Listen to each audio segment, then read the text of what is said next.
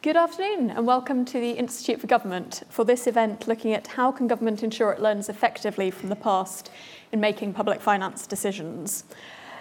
Today's event marks the culmination of a long-running programme funded by the Nuffield Foundation examining the history of the UK's planning and control of public expenditure between 1993 and 2015. This project was carried out by a team at the Blavatnik School of Government led by Christopher Hood, who's on our panel today, but also his co-authors there, I think some of whom are also here today, Maia King, Barbara Piotrowska, and also Iain McLean. Also contributing to the wider project was a team from the Institute for Fiscal Studies, which were led by Paul Johnson. We at the IFG have been involved in this project from the start, helping to disseminate the findings of that. So I'm really pleased that we can be here today to mark the launch of the excellent book, The Way the Money Goes, available at all good bookshops if you haven't already got yourself a copy, which looks in detail at this period of public spending management. And I'm really pleased we can be here today to reflect on what we've learned from that period through the 1990s, 2000s and early 2010s, and what that means for policymakers today thinking about public spending management. We're very grateful to the Nuffield Foundation for supporting this event and for supporting obviously the wider project itself, helping to use historical analysis to inform public policy today. We're going to kick off our event with some opening remarks from Mark Franks from the Nuffield Foundation. Unfortunately, Mark has been struck down by the evil COVID, so isn't able to be here with us today in person, but he should be above my head on the screen. So I'll hand over to Mark now to make a few opening remarks. Thank you very much, Gemma. I'm really sorry I couldn't be there today. But what I was going to do was just speak a little about Nuffield Foundation, why we funded this work, and the importance of independence and impartiality. So the Nuffield Foundation has three domains of research interest: education, justice, and welfare. And I'm the director of the welfare domain. Prior to joining the foundation, I spent about 20 years working in the civil service. Some of that was actually spent at the Treasury, where I was responsible for the Green Book, which I was delighted to see gets a few pages of discussion in this book. But I was also an economist in a number of departments, often developing the economic case to convince the Treasury to support their priorities. So I've had some personal experience of the issues we'll be discussing today from both sides of the fence. In terms of my current role, the Nuffield Foundation supports rigorous research and analysis with the aim of changing people's lives for the better. And I'll come back to that final point about changing people's lives at the very end of these brief remarks. But I wanted to say, as well as funding research, we founded and host three institutes: the Nuffield Council of Bioethics, the Nuffield Family Justice Observatory, and the Ada Lovelace Institute. And across all of these different activities, as an endowed charity, we don't have to raise funds, and we have the freedom to be independent and non-partisan in all of our work. And I do think independence is vital to a piece of work like this.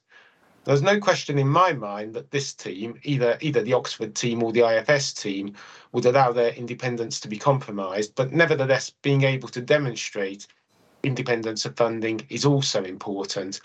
And I think it's particularly important in the current climate, where the findings of this research are incredibly timely, and therefore it's just more important that they need to be listened to.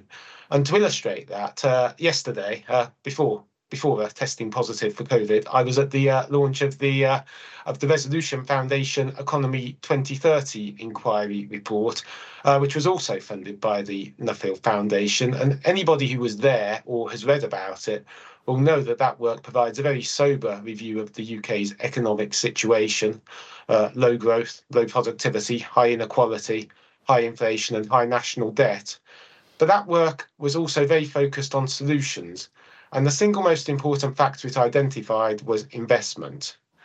And that analysis, by its nature, focused more on levels of public sector investment, which are low in the UK relative to other countries and have been for many decades.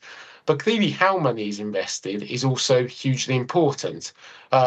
the key question of how do we invest in a way that maximises the returns for the economy and society, and no more so than in a context when the public finances are already extremely squeezed.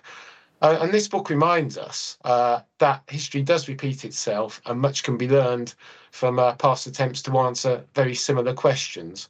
And there is perhaps a tendency by economists to over-focus on what needs to be done rather than how it's done. And this book is a useful corrective in that respect.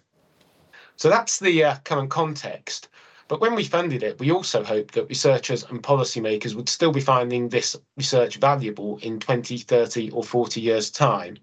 And I hope that future historians will look at this research, how it was funded and who did it, and be completely confident in its rigour, reliability and accuracy. And on one final point, I started off by saying that the purpose of the research that we at the Foundation fund was to change people's lives for the better. And a lot of our research addresses that need in a very direct way, focusing on some of the most vulnerable members of society and how they can be helped. However, although it's less direct, even incremental improvements in how we manage the public finances, because of the sheer scale of the issues, can have huge impacts on people's lives, and be that through the tax or benefit system, the funding of public services, or through promoting the growth of the economy. And it's more so when you consider how the effects will accumulate over years or decades. So we're very happy that this research fully supports us in our mission to improve people's lives, and we're proud to have funded it, and are looking forward to the rest of today's discussion. Thank you. Thank you very much, Mark, and I'm sorry again you couldn't be here with us today. For the rest of the event, we will be tweeting from @IFG events using the hashtag IFG public spending, so please do follow and tweet along if you are into that sort of thing. We will have time for question and answers at the end, so if you're watching online, please do start putting your questions into Slido using the panel that should be next to the screen that you're watching this event on. On the panel today, I'm really pleased that we are joined by, firstly, Christopher Hood, who, as I said, really spearheaded this programme of work, working with his colleagues at the Blavatnik School, who will be able today to start by setting out some of the key findings from his work and set the scene for this discussion. The work that Christopher's team were able to do required close working with the Treasury as well to gain access to the sort of archival material that they drew on. So I'm also very pleased that we're joined by Conrad Smewing, who's the Director General of Public Spending at the Treasury now, and has also held multiple roles within public spending in the Treasury as well as elsewhere in government. So very pleased that Conrad's here to talk, perhaps draw the links between this historical work and where things now are in government. We're also joined by Sir Charlie Bean, who is now Professor of Economics at the London School of Economics. Has obviously had a very long career in various public sector organisations, but for the purposes of today's discussion also served as the chair of the advisory group for this project, and so sort of seen it from the original inception of the project through to today, and can reflect on what expectations were then and what we now look back on. And finally, joined by my colleague Dr Catherine Haddon, who is our in-house historian at the IFG, and has wide experience using historical analysis to inform the sort of work that we do on effective government. So I'm very pleased that Kath can be here to reflect more broadly on how historical analysis can help to contribute to government operations. So Christopher, let me start with you. What were the key findings from this, and what were the sort of challenges, and how did you overcome those in doing this sort of piece of work? Well, I've got 6 questions down here, and I'm going to give about a couple of minutes to each of them. And I'm just going to pick up 2 books that I want to show to you. So, question number 1 is, how did this project arise? Was it an academic initiative? Second, why choose to put its main output into the form of a book? Third question, why wasn't the book published in the form of an official history? If you want an authoritative account of past events, why not do it that way? Fourth question, why can't you just rely on the Treasury's archives for learning about past successes and failures and cut out the middleman? Fifth question, why did the book appear 2 years behind schedule? Is this a typical case of academic dilatoriness or something else? And then third, coming to your question, what are the three top-line conclusions from the study in the book? So, why did the project arise? Was it academic initiation? There's a saying that if you appoint a committee of admirals, they'll recommend to you that you build more battleships. If you appoint a committee of professors, they'll tell you that you need more research. But in this case, it wasn't really like that. The original impetus for this study came from some senior Treasury officials rather than from academics. Those Treasury officials wanted to augment the Treasury's institutional memory, exactly what we're talking about today, and they wanted a book to be written in a broadly non-partisan style. I think academic credibility was the word that went into the Nuffield's call for research. And they wanted a qualitative account of developments in public expenditure control over the period from 1993 to 2015, a period when you had ups and downs in the economic cycle, right and left-wing governments, and other variations too. How exactly it happened, I don't know. Conrad may know, but I believe that George Osborne is said to have signed up to Treasury cooperation with this project in one of his last acts as Chancellor in 2016. So that's how the project initiated. Then, second question, why was its main output in the form of a book? Well, that's because it's what the Treasury officials who wanted the project called for, that they hoped that such an account would be useful to their successors a decade or so on, as they had found an earlier book. Here it is. I've lugged it along today to prove that it exists, by Colin Thane and Maurice Wright. And this is a hefty volume, 553 pages, that took 8 years to write. Beside that, our little book is a tiddler.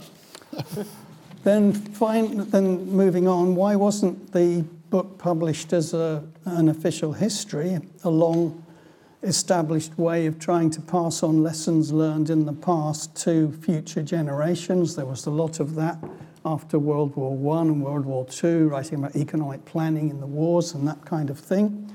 And indeed,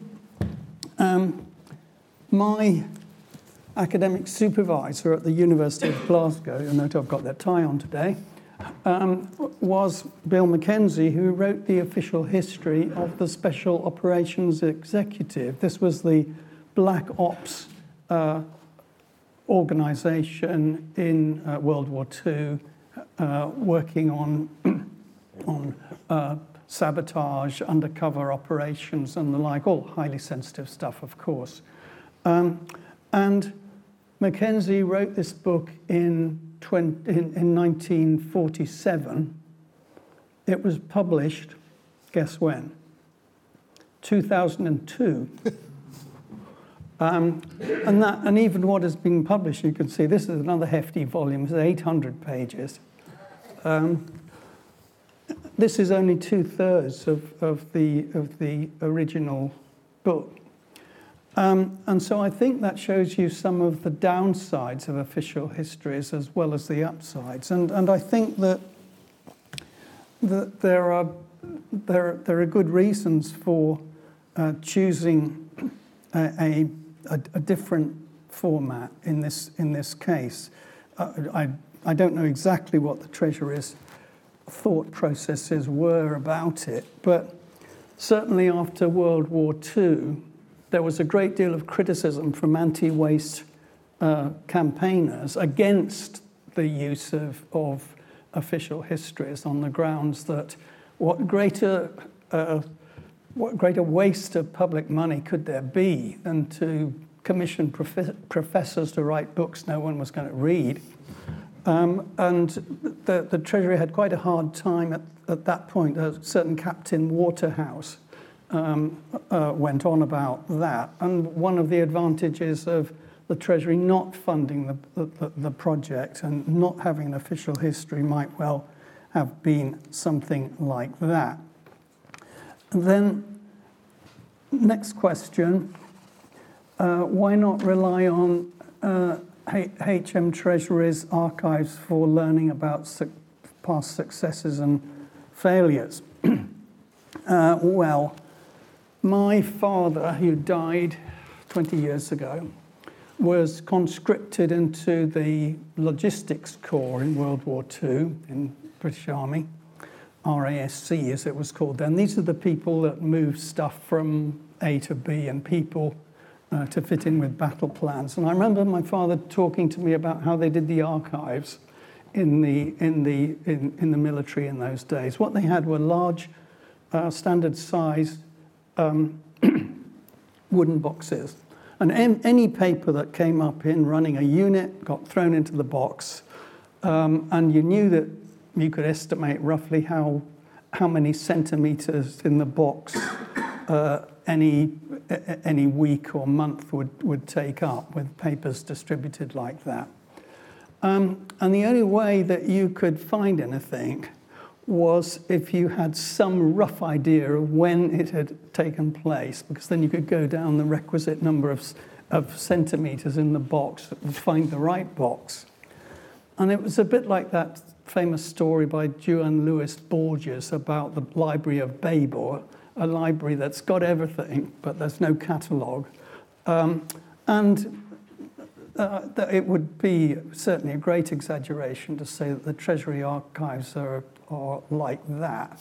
But they do point to some of the challenges in archiving, and actually there are worse ways of doing it than that way. But there is a question which would be nice to discuss as to how far have we moved on from those primitive days in this age of searchable digital collections and the like. And what I think was some bits of Treasury put in quite a lot of effort into systematic archiving, others less so. And I think we particularly found the GEP and Treasury Officer of Accounts archiving more systematic than other parts. But we repeatedly came across issues of poor file migration, lots of empty folders, issues of missing or unreadable document attachments. So if you get the sort of classic civil service communication, dear so-and-so, we spoke, see attachment, but the attachment's not there or it's not readable. And then, of course, there's the issue of the documents that never made their way into the archives anyway, because to archive something, even in these wonderful days of digital records, means that you have to have a keystroke response, and that's where the problems start. Then, where have I got to? Next question, why did it take so long? Well, we designed the project as a two-stage rocket. The first bit was to get on top of the numbers for what happened to public spending over the 22 years we were looking at. That was done by the people who know those numbers inside out, Paul Johnson, who was a co-investigator, and Rowena Crawford and Ben Zaranko. And they did a wonderful job of putting those numbers together, and we introduced those to a meeting like this in July 2018. So far, so good. But the book took quite a lot longer, mainly because of COVID and its knock-on effects. And we're certainly doing a lot better than Bill Mackenzie did. And then concluding, you'll be glad to know, 3 top-line conclusions. One, very briefly, there's a lot of inertia in this spending system. There's a lot that didn't change, and we do spell some of that out. Professor Richard Rose at the University of Strathclyde, who's worked on taxation policy in the 1970s and 80s, saw inertia as a very strong feature of the tax system in the UK, partly for political reasons. And we found something, quite a lot of areas in which we could say that not a whole lot changed. And then second top-line conclusion, if we think not so much of individual organisations, but of a fiscal constitution comprised of rules, conventions, practices of how to decide things, like how you decide what the size of the budget should be or what have you. There were sets of rules and procedures that together formed a fiscal constitution, but many of the rules seemed to be quite flexible or bendable. And it reminded us of Alexis de Tocqueville's famous characterization of Bourbon France before the Revolution, in which he said, what was it, une pratique molle, une règle rigide, rigid rules and lax enforcement. We didn't find it quite like that, but certainly we found the rules were variable. And then finally, one of the fascinating things of watching how spending developed over the 22 years that we looked at was that all sorts of interesting developments took place on the edge of what counted as spending or what counted as debt. And the amount of ingenuity that went into finding new ways of resourcing things that didn't quite fit into what counted as debt or spending was certainly a feature of what we saw. And I believe there's an old Treasury joke that goes, there is no fiscal crisis that cannot be dealt with by swinging classification changes. And it's one of those half-truths that's funny, but there is we did find a good deal of what you could call stealth spending as well as stealth taxes. That's it. Thank you. Brilliant. Thank you very much, Christopher. So, Conrad, I noticed in the green room earlier you had a very well-thumbed looking copy of this book already. So for you, as someone in the Treasury now, what's the benefit of working with this sort of academic work, and what do you draw out of it? Well, first of all, I'm delighted to be here. It's not often that someone writes the perfect book just for you, but that's exactly what this is. I'm a kind of an ex-historian. This is a history book. It's public spending control of the last 20 years, which I seem to have spent most of my time doing, and it's also very practical and focused on how the thing actually works rather than on the theory of it, and that makes it all the more useful. It's also got the added excitement that I'm a kind of bit part player in some of the chapters. I recognise that being there for the 2005 near cash non-cash switching scandal is not quite the Kennedy assassination, but it was a sort of nice nostalgic feel to it. So, what are the benefits for the Treasury of this kind of work? The Treasury puts a lot of effort into exactly this kind of this kind of thing, both academic histories and teaching our officials about the history of the Treasury and the history of economic policy, precisely because we see a great deal of value in it for what we do today. And I suppose I'd pick out sort of three different kinds of thing that we get out of it. The first one is the sort of classic lessons of history thing. It's inevitable that policymakers will draw on historical analogies. In economic policy, we're always asking, is this more like the 1930s or more like the 1970s? I'm sure we will ask, is this like the pandemic in future? And that is, a kind of useful way of framing how to think about things, but it is quite risky. You can see in the way that foreign policymakers use historical analogies, the lessons of the summer of 1914 lead to Munich in 1939. The sort of spectre of Munich lies over lots of the post-war interventions. And so the kind of key, if you're going to do that kind of thinking, is to really get in and understand what are the essential features of this analogy that you're thinking about, what's the same and what's different, and really understanding what happened in the kind of detailed way that this book does, I think is really, really crucial for that. The second real benefit is just kind of understanding what has survived. Like, why do we have the institutions that we currently have, which is sort of key to dealing with the problem of Chesterton's fence. I don't know if anyone here knows about Chesterton's fence, but it's a sort of principle of public policy reform that for some reason we owe to a writer of detective fiction in the 30s, which is if you're kind of going for a walk and you see a fence and you've got no reason, you don't understand why it's there, it's a very bad idea to tear it down, because you're liable, once you've wandered on for a bit, to get gored to death by a bull. So, if you're dealing with something like public spending, which has a very great deal of fences, which, sometimes it's difficult to understand why they're there, having a history like this to tell you, well, this is why the administration costs regime is there, or why we have this near cash versus non-cash distinction or whatever, that is incredibly valuable. And then I think the third thing is that a bit of historical perspective allows you to see the things which otherwise you're too close to them to see.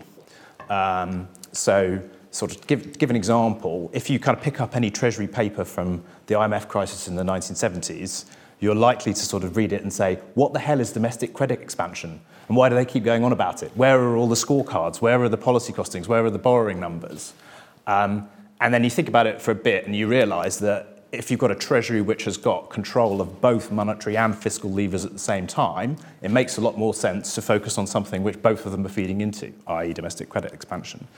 And that helps you to see just what a big change the independence of the Bank of England is in the way that we think about macroeconomic policy. Totally changes all of the way that the Treasury thinks about policy issues, because we've split off the monetary authority and we've given it to Charlie and he's sorting it out. So those are the sort of three key benefits that I think we get from it. And as I say, the Treasury, I'm delighted to have this book. The work that we do with the Strand Group on UK, the Treasury and UK economic policy, really, really valuable. And all of the kind of ad hoc events and seminars that we do, just like really valuable for all of our staff. Great. Thank you. I'll come back to several of those points in a second, but Kath, let me come to you first. From your experience, how good is government at learning from the past, and what are the challenges and opportunities of doing that? It struggles, but it struggles in a very human way, and I mean, a lot of us do. And one of those issues is just institutional memory. We at the Institute talk a lot about the sort of churn, the high turnover of ministers and of officials, and the impact that can have on then churn and turnover of policy making as well. And institutional memory effectively comes from people who are allowed the time and effort to develop deep expertise, deep domain knowledge, and also an organisation that has a culture of learning and wants to sort of review what it did in the past, look back and question. But politics, by its very essence, is very forward-looking. Everything is happening rapidly. You're having to find new solutions. Time is of an essence, and there are reasons why the turnover that I've talked about happens. So there is a bit of a sort of inherent clash there. But that doesn't mean that there isn't a desire to learn better. We talk to former ministers for our Ministers Reflect series of exit interviews. Very good historical resource if anyone wants it. And it's really fascinating when you have a minister who has been in a job for a long period of time saying about their frustration of coming across the officials, and they knew more about the past policies and the past efforts to solve an issue that had been done previously. So there is something about, could we do better of using that resource? It is, a resource that we spend money on, training people up, getting them to understand a policy, an issue, and then the risk is that it gets lost. there's some more fundamental practical issues, and Christopher's talked about it in terms of record management and how you sort of systemize the knowledge that you are developing. And we have, in the last 25 years, had a real struggle over that, as have people worldwide, with changing digital structures of retaining records, of the ways in which we communicate with each other, of file management and things getting lost and so forth. So it is a problem, and I always tell the joke of, it's not a joke, it's real, of every few years somebody from the Cabinet Office gets in touch with me because they've been told that I'm the person to speak to about institutional memory. And so I have to start the whole conversation again, and it keeps cycling onwards. But it's just a reminder. But this is an example of, as Christopher said, of Whitehall actually pushing for wanting institutional memory. And I think one person who deserves credit for that, I don't know if he was the instigator behind this, I think Sharon White was involved, but Nick McPherson, who actually both the Strand Group progress, enthusiasm for this, and also in the Treasury, a lot of the enthusiasm for institutional memory, the sort of history groups and so forth that I've attended and others. And he says that it was really during the financial crash where, not only was he looking back at past financial crashes going back to the early 20th century and really benefiting from the history of giving him perspective and so forth, but he also found it incredibly valuable for the staff, many of whom had not been through a recession, let alone a crash of that extraordinary scale, for them to understand how things can happen differently. So actually, as Conrad just said, seeing things that otherwise you're too close to see, it is that sort of long duration history is just as important as the sort of remembering bits and pieces. It's a bit of a shame that we've lost official histories. I think it was 2011 that they got cancelled, which is probably one of the reasons why certainly nobody pressed you for that. But I think there are other ways to do history, and sometimes those big tomes, those big books, they're almost too big for the information to be disseminated. So a very readable book, I have been reading it, it grabs you early on, is often the way to actually engage people, and then also just getting out and talking to them and disseminating it and going and talking to people in the Treasury and stuff like that. So I hope that, it's only the start of people coming back to the book, coming back to the knowledge of the team, and, showing that sort of same fervour and interest in learning from the past. Thanks very much, Kath. Charlie, so as I said at the start, you chaired the advisory group for this project. And as Christopher said, the project was originally conceived several years ago, and a lot happened in that time, most notably COVID.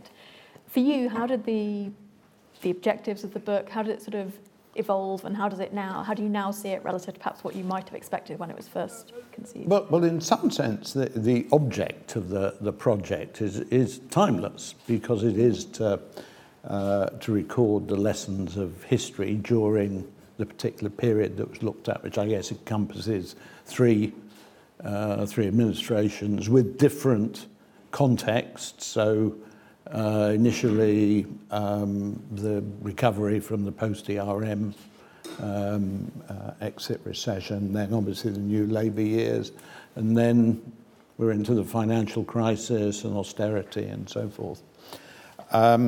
And that's a mix of particularly interesting periods to look at. The thing about history, I completely endorse Catherine's comments on the importance of history. Just reflecting on my time at the bank with the financial crisis, going back and looking at past banking and financial crises was extremely instructive. But you can't just take off the shelf what's happened in the past, but there will be some lessons that you can draw, and studies like the Reinhardt and Rogoff study of 800 years of financial crisis was, extremely helpful as providing us a crutch to lean our thinking on. But you have to think also, how is the current context different? How is the world different? In what ways might the appropriate responses be different now? So I think the important thing going forward, thinking, well, how can we use the results of this study? Is it tells us a lot about how civil servants and policymakers were conducting fiscal policy through the period, but we're entering another period which is going to be highly challenging for fiscal policy. Despite all the hoo-ha over about the last 50 years, the share of government spending in GDP had been roughly constant, wiggled around a bit, but beneath the surface, big underlying shifts with an increase in the share of spending on health and social security and on welfare, going up from about a quarter of that spending up to it's nearly half now. And that was made room for by falling public investment, big cuts in defence spending, end of the Cold War, end of empire, all of that, and falling debt interest. Now, all three of those elements are now going the other way, and the forces that drove up health spending and welfare spending, which a lot of which is pensions, it's demography is one of the key things that's driving that ageing.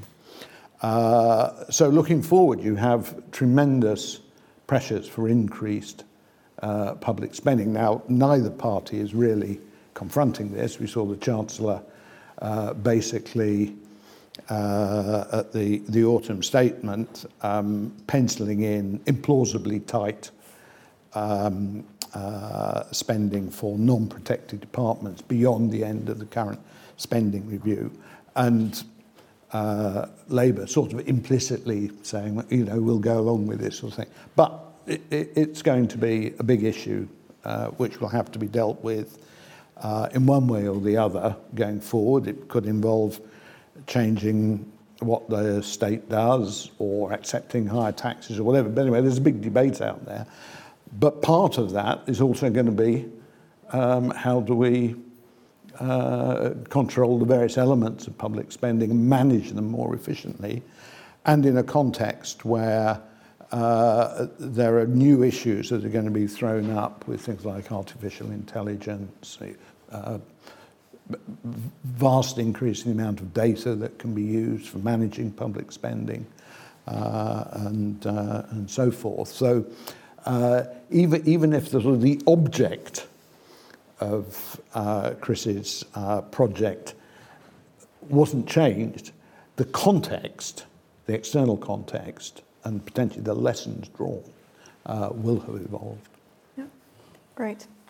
I mean, on that point then, I wanted to dig a bit more into some of the points that you draw out in your book, Christopher, and actually to Charlie's point about the need to get more from public spending and make sure that it is being done well, particularly in the context of growing pressures for that public spending. One of the points that you highlight in your book is the challenges that can arise from the asymmetry of information between the Treasury and spending departments, that the spending departments know far more about what they're doing, but they also have an incentive, I think is your point, to protect their budgets and to be a bit defensive of that. But you have an interesting vignette, particularly about the frontline first review of the Ministry of Defence in the early 1990s, which I think you point to as an example of a case where actually there was much closer joint working between the Treasury and the Ministry of Defence that identified genuine efficiency savings that could be made that results in quite a large budget cut there. I was just wondering if you could reflect on that a bit and whether you think that has sort of lessons for what might be needed in the next phase if we really are looking to reform how things are done.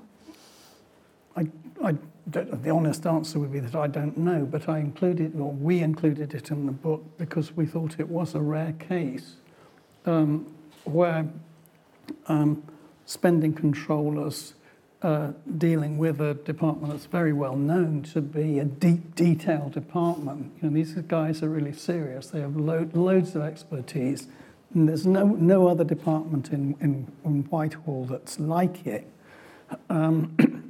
And getting inside such an organisation is problematic. And I think, I don't know whether Conrad would agree with this, but what we certainly gathered in our book, and preparing for the book, was that relations between defence were very variable over the period and the Treasury.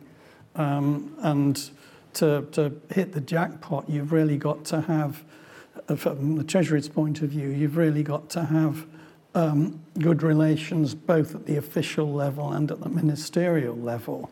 And what was certainly notable about that Frontline First study, not totally forgotten, of course, by just about everyone today, is that you had precisely a meeting of minds on both sides. It doesn't often happen. A decade later, it was all bets off. So I think that's one point that I would make about it. And the other thing, going back to what Kath Haddon was saying about looking for where the institutional memory is, it may not be in the place you first expect. It may not be in the so-called permanent officials who aren't always very permanent anyway. I remember doing a study of the regulator Oftel in the 1990s, which had a massive staff turnover, 40%, something like that. And the only people, and the organisation tended to make mistakes. It had repeat mistakes it had made quite a short time before. And the only people who could really remember anything or in a position to do so was the consultants. And that was where the institutional memory is. But you just need to know where to look for it. Conrad, on this point, is this something you are thinking about in the Treasury, and do you have ways of approaching that these days? Well, so it is a kind of perennial, the relationship between the Treasury and departments, as the book kind of well illustrates, can go up and down. I think there is there's a quote from one of my anonymous colleagues in there that part of the role of the official Treasury is to keep relations strong with officials and departments if there happens to be a kind of a political disagreement, and I think that is a very important thing that we definitely strive to do. I think the other thing that's sort of interesting in this regard is I went sort of straight to the chapter on gaming and classification and stuff, which I think is really interesting because there is sort of one reaction from some of my, I guess, former colleagues of you've got to keep changing the rules to keep them on the toes. I think that's sort of deeply sort of cynical response, and the more grown-up response, which I think is the one that has won through, is to sort of reduce, I think, in the jargon, the relational distance between the Treasury and departments. So basically, make sure everyone understands where they're coming from, that they're on the same side, that no one is surprising anyone else, and that, in my experience, has been the most effective way for the Treasury to operate. And some of the things that we've done since the period covered in this book, like the way that the government finance function has been embedded into the Treasury and into departments, have actually helped that quite a lot. Kath, on this point about relationships, from your work, how important are those relationships at official and ministerial level? Is there anything from your sort of ministerial reflections that get it out of it? Yeah, I mean, the relationships are incredibly important. At the moment, you may or may not know, but there's going to be a general election at some point in the next year and a bit. So some of the work that we do work with ministers, we do work with the opposition, and a lot of that is about how to understand Whitehall, how do things work, and we write a lot of guides about it, and we use Ministers Reflect to do that.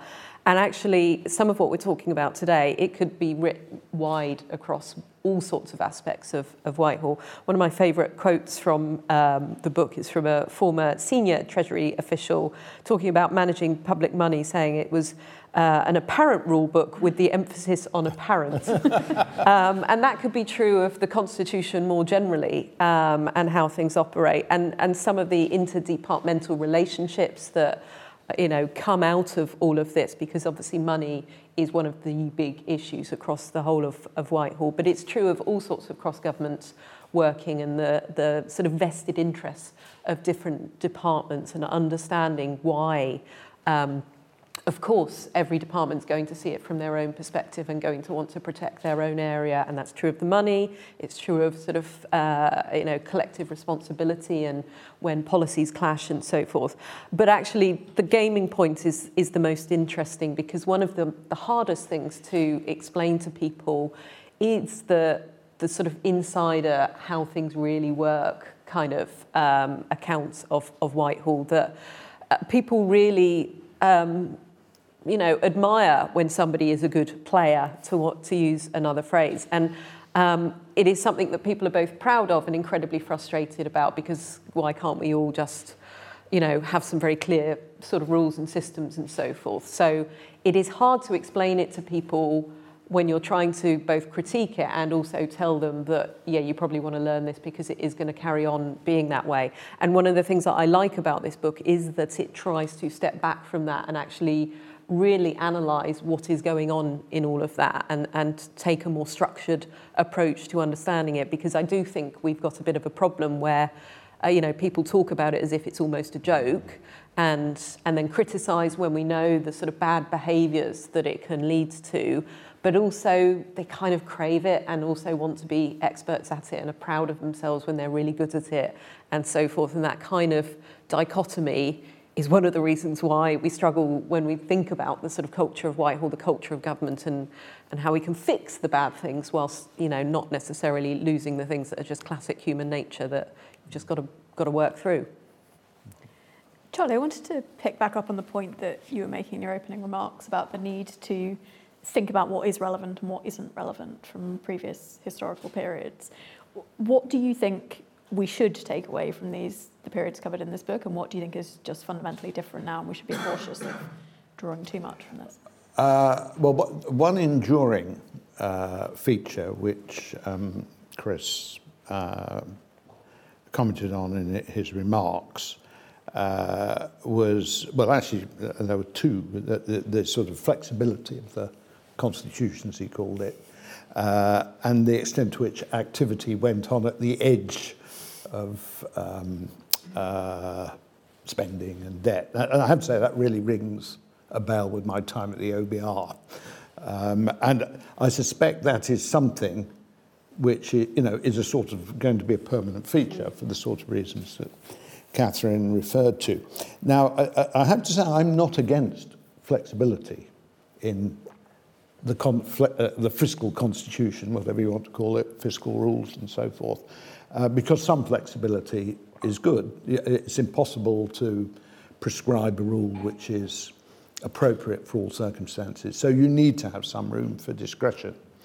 And then the question is how you design the constitution or how you build it. There may not be a conscious design thing, in a way that gives you the flexibility when you need it, but also inhibits the malign part of gaming the rules. Now, I think Chris's project is very good at exposing the problem.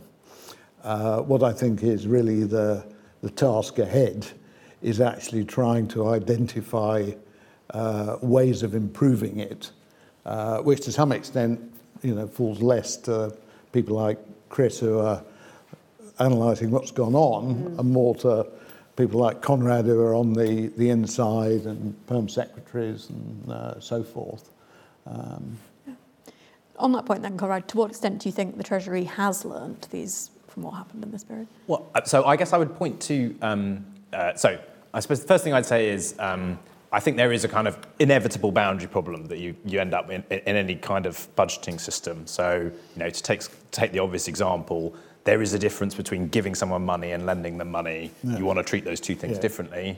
But there is also an intermediate case. You could give them an income contingent loan, which is a little bit between lending them money and giving them money. So how do you treat that in your budgeting system where it tends to be the case that there is sort of one thing which is most constrained? I think the right answer to this, is the one which the Treasury has sought to do over this period and is picked up in the book, which is kind of set up some institutions to help take it out of the direct control of of departments and the Treasury. So, the independence of the ONS to go away and have a look at these income contingent loans and think about how we should score them in the national accounts. That is very important. The independence of the OBR with a remit to think about fiscal risks and how it should reflect these things in its forecast. I think that is also a very powerful tool. So there's a kind of, inevitably you're going to get into these kind of boundary things. I think the right way to think about them, is exactly that, to have some independent people who will look at it and say, in the big scheme of things, should we treat this slightly differently? On some of the more interdepartmental issues, there are a couple of the stories that Christopher spells out in the book, that one of them being the 2005 cash to non-cash to cash switch, and a similar one by the MOD in 2002. Have those sorts of, would that happen these days? Have those, what's changed? So I think that is, I think that is much less likely to happen these days. So, for those not deeply familiar with the story, there was an excellent reform, the introduction of resource account budgeting, which was applied with, full kind of purity of principle to say, we will count the depreciation of these assets, we will have effectively an operating cost control, we will charge capital charges for the assets that you hold, and if you can find some alternative ways of managing your assets, then great, you get to keep money and spend it on something else. And unfortunately, I think that was a little bit too naively applied, and it was too easy for departments who are facing a whole load of pressures, like they've all got their own incentives, to come up with ways that they could save those non-cash charges and switch them. We're not doing a kind of really big root and branch reform like that now. And I think if we were to do so again, I think we might be a bit more cautious about the incentives at the edge, because kind of lessons of history are that people will follow the incentives of your spending framework. Right. Christopher, I think your point is that... I would only make the point, which is made in the book, that the way the Treasury fixed the problem was to make it impossible to switch between non-cash and near-cash. That solved the Treasurer's problem, at least short-term.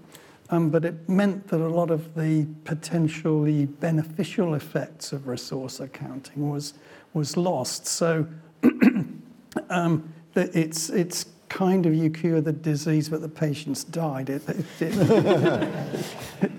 It does mean that the ability of public managers to be creative, for example, in getting rid of surplus buildings or land or what have you, and putting them to more productive uses, that the incentives have really gone to do that, because you can't bank the results. So that seems to be the problem that the Treasury has on that one. I don't fully accept that, because we do, in the consolidated budgeting guidance right now, if you sell an asset, you can keep the proceeds and spend it on something else. The switching into current spending is less automatic, but it would certainly be the case that if a department came along and said, we've got this great new way of running our assets, the problem in the sort of vignette in the book of the original MOD thing was that they hadn't actually changed anything in the real world. They just looked at all their airframes and said, we reckon these can last a bit longer, so we'll cut the depreciation thing. So there's another section on the spirit of the laws in there, which you rightly say is undefined, but the spirit of the laws still apply. Brilliant. I want to come to questions from the audience now, so please do put up your hands if you have a question in the audience here. Yep, let's go take the two at the front here, and then take three together. So. Thank you, and thank you for today. I think it's really important that what you're doing, and I think it should be extended to other policy areas like climate change. I'm currently a freelance environmental economist, but 30 years ago I was economic advisor at the Treasury on transport from 92 to 94. And since I'm probably not in the Treasury's archives, there's one bit of experience and a question largely for Conrad, but welcome for other insights. on that experience. When I was there, I was tasked to devote half my time to immediate firefighting issues and half to long-term matters. On the latter, we had wisely Portillo commission the Fundamental Expenditure Review, and that prompted us to look hard at transport. The Department of Transport came up with a big bid for highways expenditures to cater for increasing road use, and at the time, my Undersecretary, Steve Robson, immediately thought that's not sustainable and tasked me and the policy lead to come up with an alternative solution. And I then worked with them to come up with the road pricing proposition. And on your question of collaboration, as an economist, I was able to work with my economics colleagues in the department on developing the initiative. And as fellow members of the Government Economic Service, we were able to transcend the policy issues that might have separated us, shall we say. So question for Conrad is, are you tasking your teams to devote substantive time to addressing long-term issues? And in relation to Catherine's question, forthcoming election, are you commissioning a fundamental review looking at alternative strategic options on both expenditure, taxes, charges to overcome the major pressures that Charlie's just highlighted for us? Thank you. I'll gather three questions together and then we'll give you a bit more time. Time to think of the answer. So historically, it feels like the main department the Treasury's had to do battle with is the Ministry of Defence, but over time, because of the forces Charlie talked about, increasingly feels like that's now the Department of Health. And I wonder how that dynamic changes things. Thank you. And there was one on the aisle.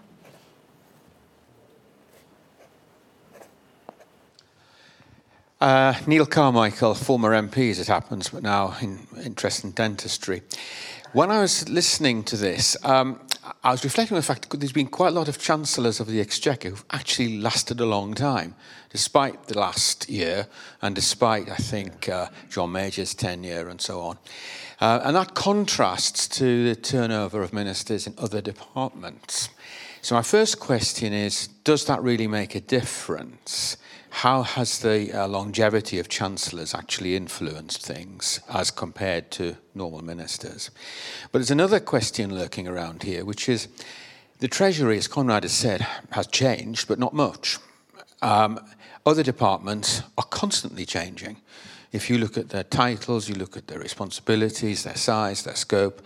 And so I'm wondering about the structure of the other departments and how that impacts this question. Because I think fundamentally, if you've constantly got change of the type that I've just outlined or talked about, then it's very difficult to establish that memory, that institutional memory, and also to link the policy bits together. Great. Thank you very much. So we've got sort of four questions there. One about what the Treasury, how much of the Treasury's spending team time is now on longer term issues. One about whether DHSC has become the MOD of the past.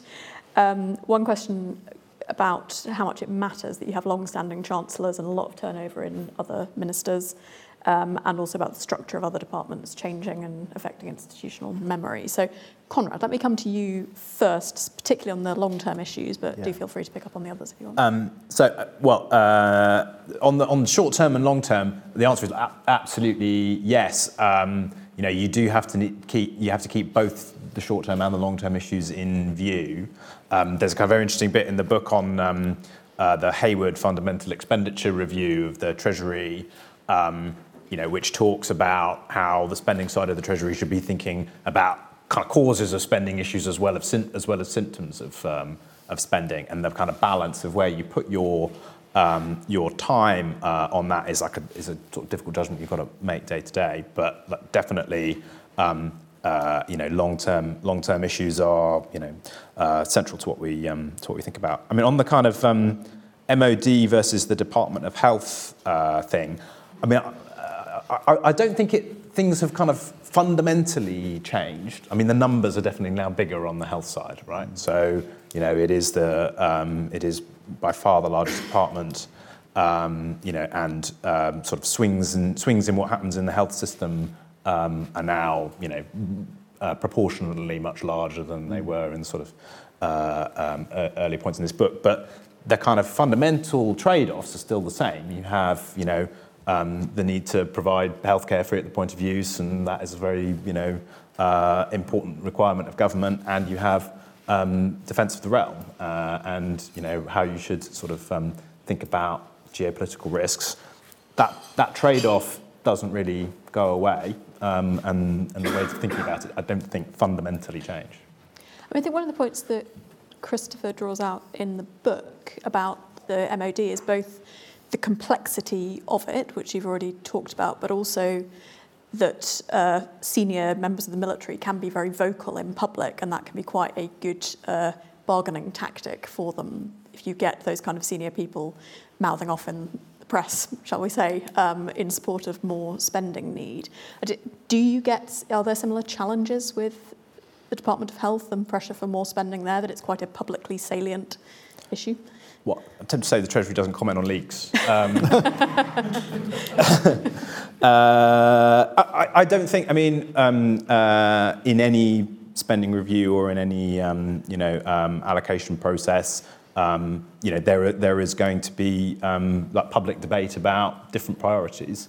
It comes out in different ways. But, that is a sort of valid, indeed an important part of allowing the politicians to make the decisions they need to make. Christopher, from your work, did you draw out any differences between different departments? What were the sort of issues with different departments that stuck out for you? Certainly the issue of how spending was allocated within the department, and the difference between departments like health, where most of the money just passes through the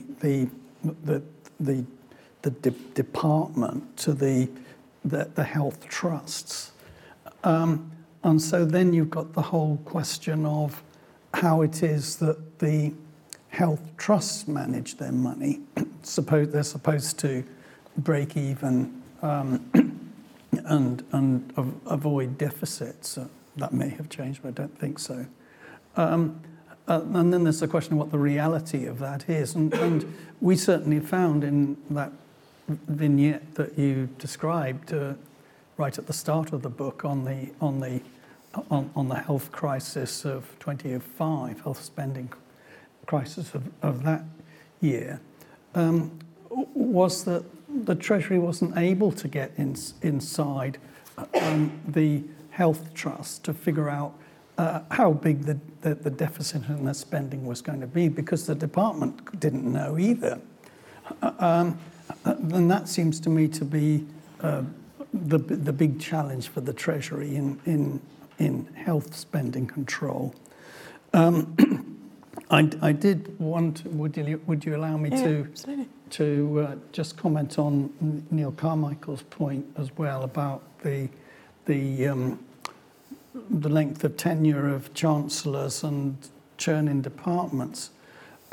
Certainly, there's no question that causes problems for the Treasury on spending control, because of the difficulty they then have in reworking out the baselines for the units that they're then going to be negotiating with. And we certainly found several cases, I'm sure this is all gone now, where the Treasury simply had no idea of what the baselines were for some departments, and didn't remember what the delegation limits were either. And that was partly because it all kept changing. It wasn't only that the Treasury people were changing, but the structural departments was changing. So I think you're right. You're right about the importance of that. I'm not sure what to say about the length of tenure of chancellors, but it is certainly true that they varied in all kinds of ways over our period. We interviewed all of them, and some well, this is on the record, isn't it? Kenneth Clarke had held many of the other big jobs like Home Office, and he'd been in the Health Minister of Health as well. So he knew all which hospitals had unused land and that kind of thing, and that he carried that knowledge with him then to the Treasury, so I think that it is definitely the case that the background of chancellors affects the way they do the job. No question about it. Charlie, do you want to pick up on any of these questions? Well, the one thing I will pick up on is the Ministry of Defence versus Department of Health and Social Security, and where they're really sort of quite similar. Because surely there's an important difference in that most health spending is for now, because, you know, people are getting ill now and so forth, whereas defence spending is precautionary, if you like. It's against the risk of war, which means that there's much more scope to argue, you know, do you really need another battleship, or, you know, so many more Typhoon fighters or whatever, and where the threats are coming from, because it's all a sort of contingent thing. Whereas with health, I assume it's really much harder to push back when health professionals are saying, you know, if you don't give us the money, you know, we're not going to have enough beds and people are going to be dying from X, Y, and Z. So there is a sort of an important difference in the nature of the spending, which I would have expected to feed back into the nature of the discussions between the Treasury and the departments. On longevity, I mean, you know, let's face it, whatever the title, First Secretary of State and Deputy Prime Minister and so forth, the Chancellor is the number two. It's the most powerful one. Chancellor's number one. When you've got a weak Prime Minister, it's often number one.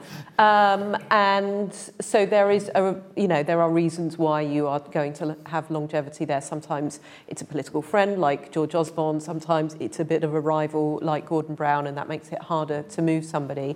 But also, it really matters. Solidity there. You know, we've seen what happened in the Truss government when you start to have turmoil and the way in which the markets react. So, you know, longevity and stability is obviously something that prime ministers prize in the appointment of their chancellors. So it is more likely during periods of political flux that you're going to see a higher turnover of chancellors. But I mean, I think the other thing to say about that is that what we only see when you've seen a chancellor there for a long period of time is the sort of distillation of almost an ethos behind that chancellor. You know, Brown's approach to the Treasury, George Osborne's, Howe, Lawson, even going back to sort of Butskellism. It's that kind of distinct identity of a chancellor and their way of approaching, whether it's the economy or the public finances, by and large it's the economy, that really comes out of longevity. Just briefly on the FE, whatever, I can't remember what it's called. The first Fundamental expenditure. Thank you. Sorry, I had a mind blank. My own view is that all departments should be doing some kind of strategic audit in the run-up to an election.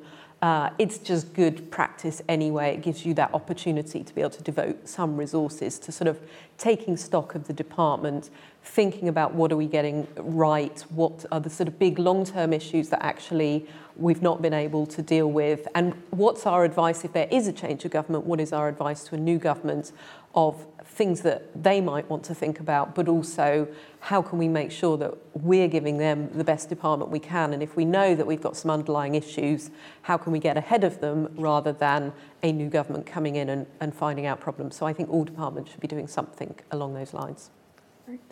Let's just squeeze in a couple of questions from online before we finish. I'm afraid we may not have time for more. I'm trying to get one more from the audience. So one question from online from Anonymous. Says, why doesn't government evaluate the effectiveness of policies and programmes more to learn what is working and what is not? Perhaps particularly to Conrad, to reflect on what government does do on that front.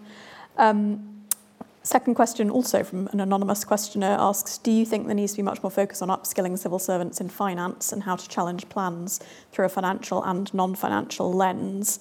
And perhaps I'll merge into that one another question, which asks, is economics more important than accounting with respect to the Treasury?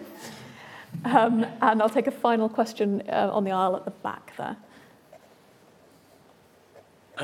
Thanks, Iain McLean, one of the co-authors. To the discussion we've been having about longevity of ministers, I think it's worth saying that since our book is about public expenditure control, an equally important question is the longevity of chief secretaries, who would normally be the minister most concerned. And I think it's probably not controversial to say that the most consequential chief secretaries in the period covered by our book and before were the two with longest tenure, namely Joel Barnett before our period started, and Danny Alexander during the entire coalition government. And then there's a sub-theme as to whether the chief secretary actually has a job to do, is familiar with the job, is allowed by the Chancellor to do anything, matters about which we collected quite a lot of anecdotal evidence, but no generalisation is possible. Thank you very much.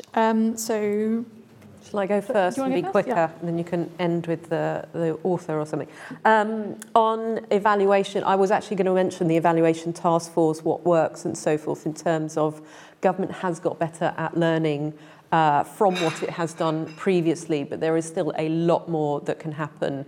And, talking to ministers, it is often the last thing on their mind, partly because the churn that we've talked about, you're trying to think about what you can actually achieve in the 12, maybe 18 months, maybe 2 years that you're in office. So looking at how somebody else's policies worked previously isn't necessarily at the top of your priorities. There's still an issue there, but it is a lot better than it used to be. Upskilling the civil service, agree also upskilling MPs. We haven't talked about it, but another theme in the book is the somewhat archaic approach of Parliament of how it scrutinises public expenditure, and I think there could be a lot more that we do for MPs and for ministers on their sort of ability to be able to scrutinise and hold to account.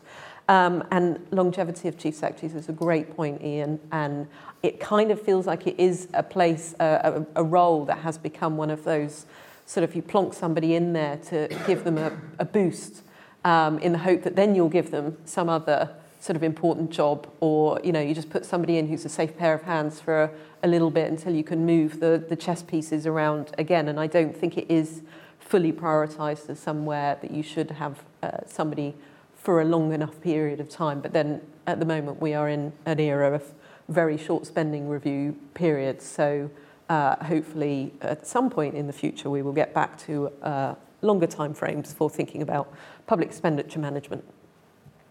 Charlie? Yes, if I can pick up on the first two elements and pull them together. So I'm all in favour of doing more policy evaluation, both ex ante and ex post, but to do that you actually need the skills. So it sort of connects with the second question and upskilling. And here I just want to give a plug because one of my responsibilities at LSE is to jointly run an executive masters in public policy that we have for UK civil servants. So these are mid-career types, sort of 7 or 8 years into their careers, and that programme is built around a core of economics, political science, and government and so forth, and empirical methods which are suitable for policy evaluation and the like, as well as options to do various other things. So over time, we're helping to try and upskill the civil service. Excellent. Do your bit. Conrad?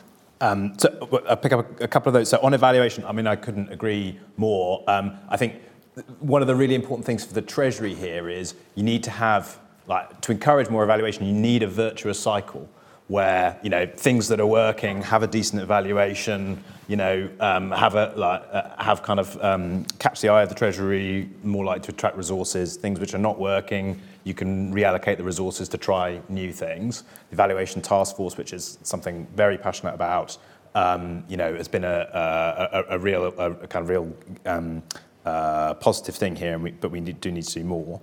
And then on kind of finance, and I can't resist economics versus accounting. One of the nostalgic things about the book is the sort of, it describes the sort of atmosphere in the Treasury of the early 2000s of like quite a lot of distance between the accountants and the sort of policy officials. And I remember I was a sort of lowly policy official in GP, who I'm pleased to hear have good filing. History is written by the winners. You know, I remember at the time discovering the existence of this person called Hot Gas, the head of the government accounting service, which was sort of, you know, separately in some ivory tower in the Treasury. Hot Gas is now my boss, the second permanent secretary. I'm a qualified accountant. Half of the people who are the sort of civil service, senior civil service on the Treasury side are qualified or part qualified accountants. Like the kind of, I think we have worked really hard to break down the false division between economics and accounting. They're both incredibly important skills. Christopher, final word for you. I totally agree with what Iain said. He's speaking for the team there. It's just a very important point, obviously true. As far as how do we train civil servants, there is quite a bit in the book about efforts to do just that, particularly on project evaluation and evaluating business cases, but also going to departments as well as the Treasury. A lot of effort going into that. And certainly in the book we go through the various generations of green books, the Treasury's Guide to Evaluation, which is its principles are mandatory for some kinds of things. So therefore, it's important, and not just for academic curiosity, but for civil servants to do their job, to get on top of these green book developments. And the green books changed enormously over our period, away from important, of course, but not perhaps all important issues about what discount rate you should use for evaluation. Important, yes, but there are other things that need to be factored into evaluating projects, and a lot of progress was made on that. It's slow going, and one of the very small number of Treasury people who does that job said to me, it's like hunting an elephant with a pea shooter. And so I think they maybe needed a few more weapons if they're going to hunt this elephant. Brilliant. Well, thank you very much. I'm sorry we haven't had time for all of the questions that were, but thank you very much for joining us. Thank you to our excellent panel for really interesting remarks, and thank you to the Nuffield Foundation for supporting this event and for supporting the programme of work. I do hope lots of you will go away and buy the book. As we've already said, it is very digestible and has lots in there that will be very relevant to anyone thinking about these sort of issues today. Thank you very much.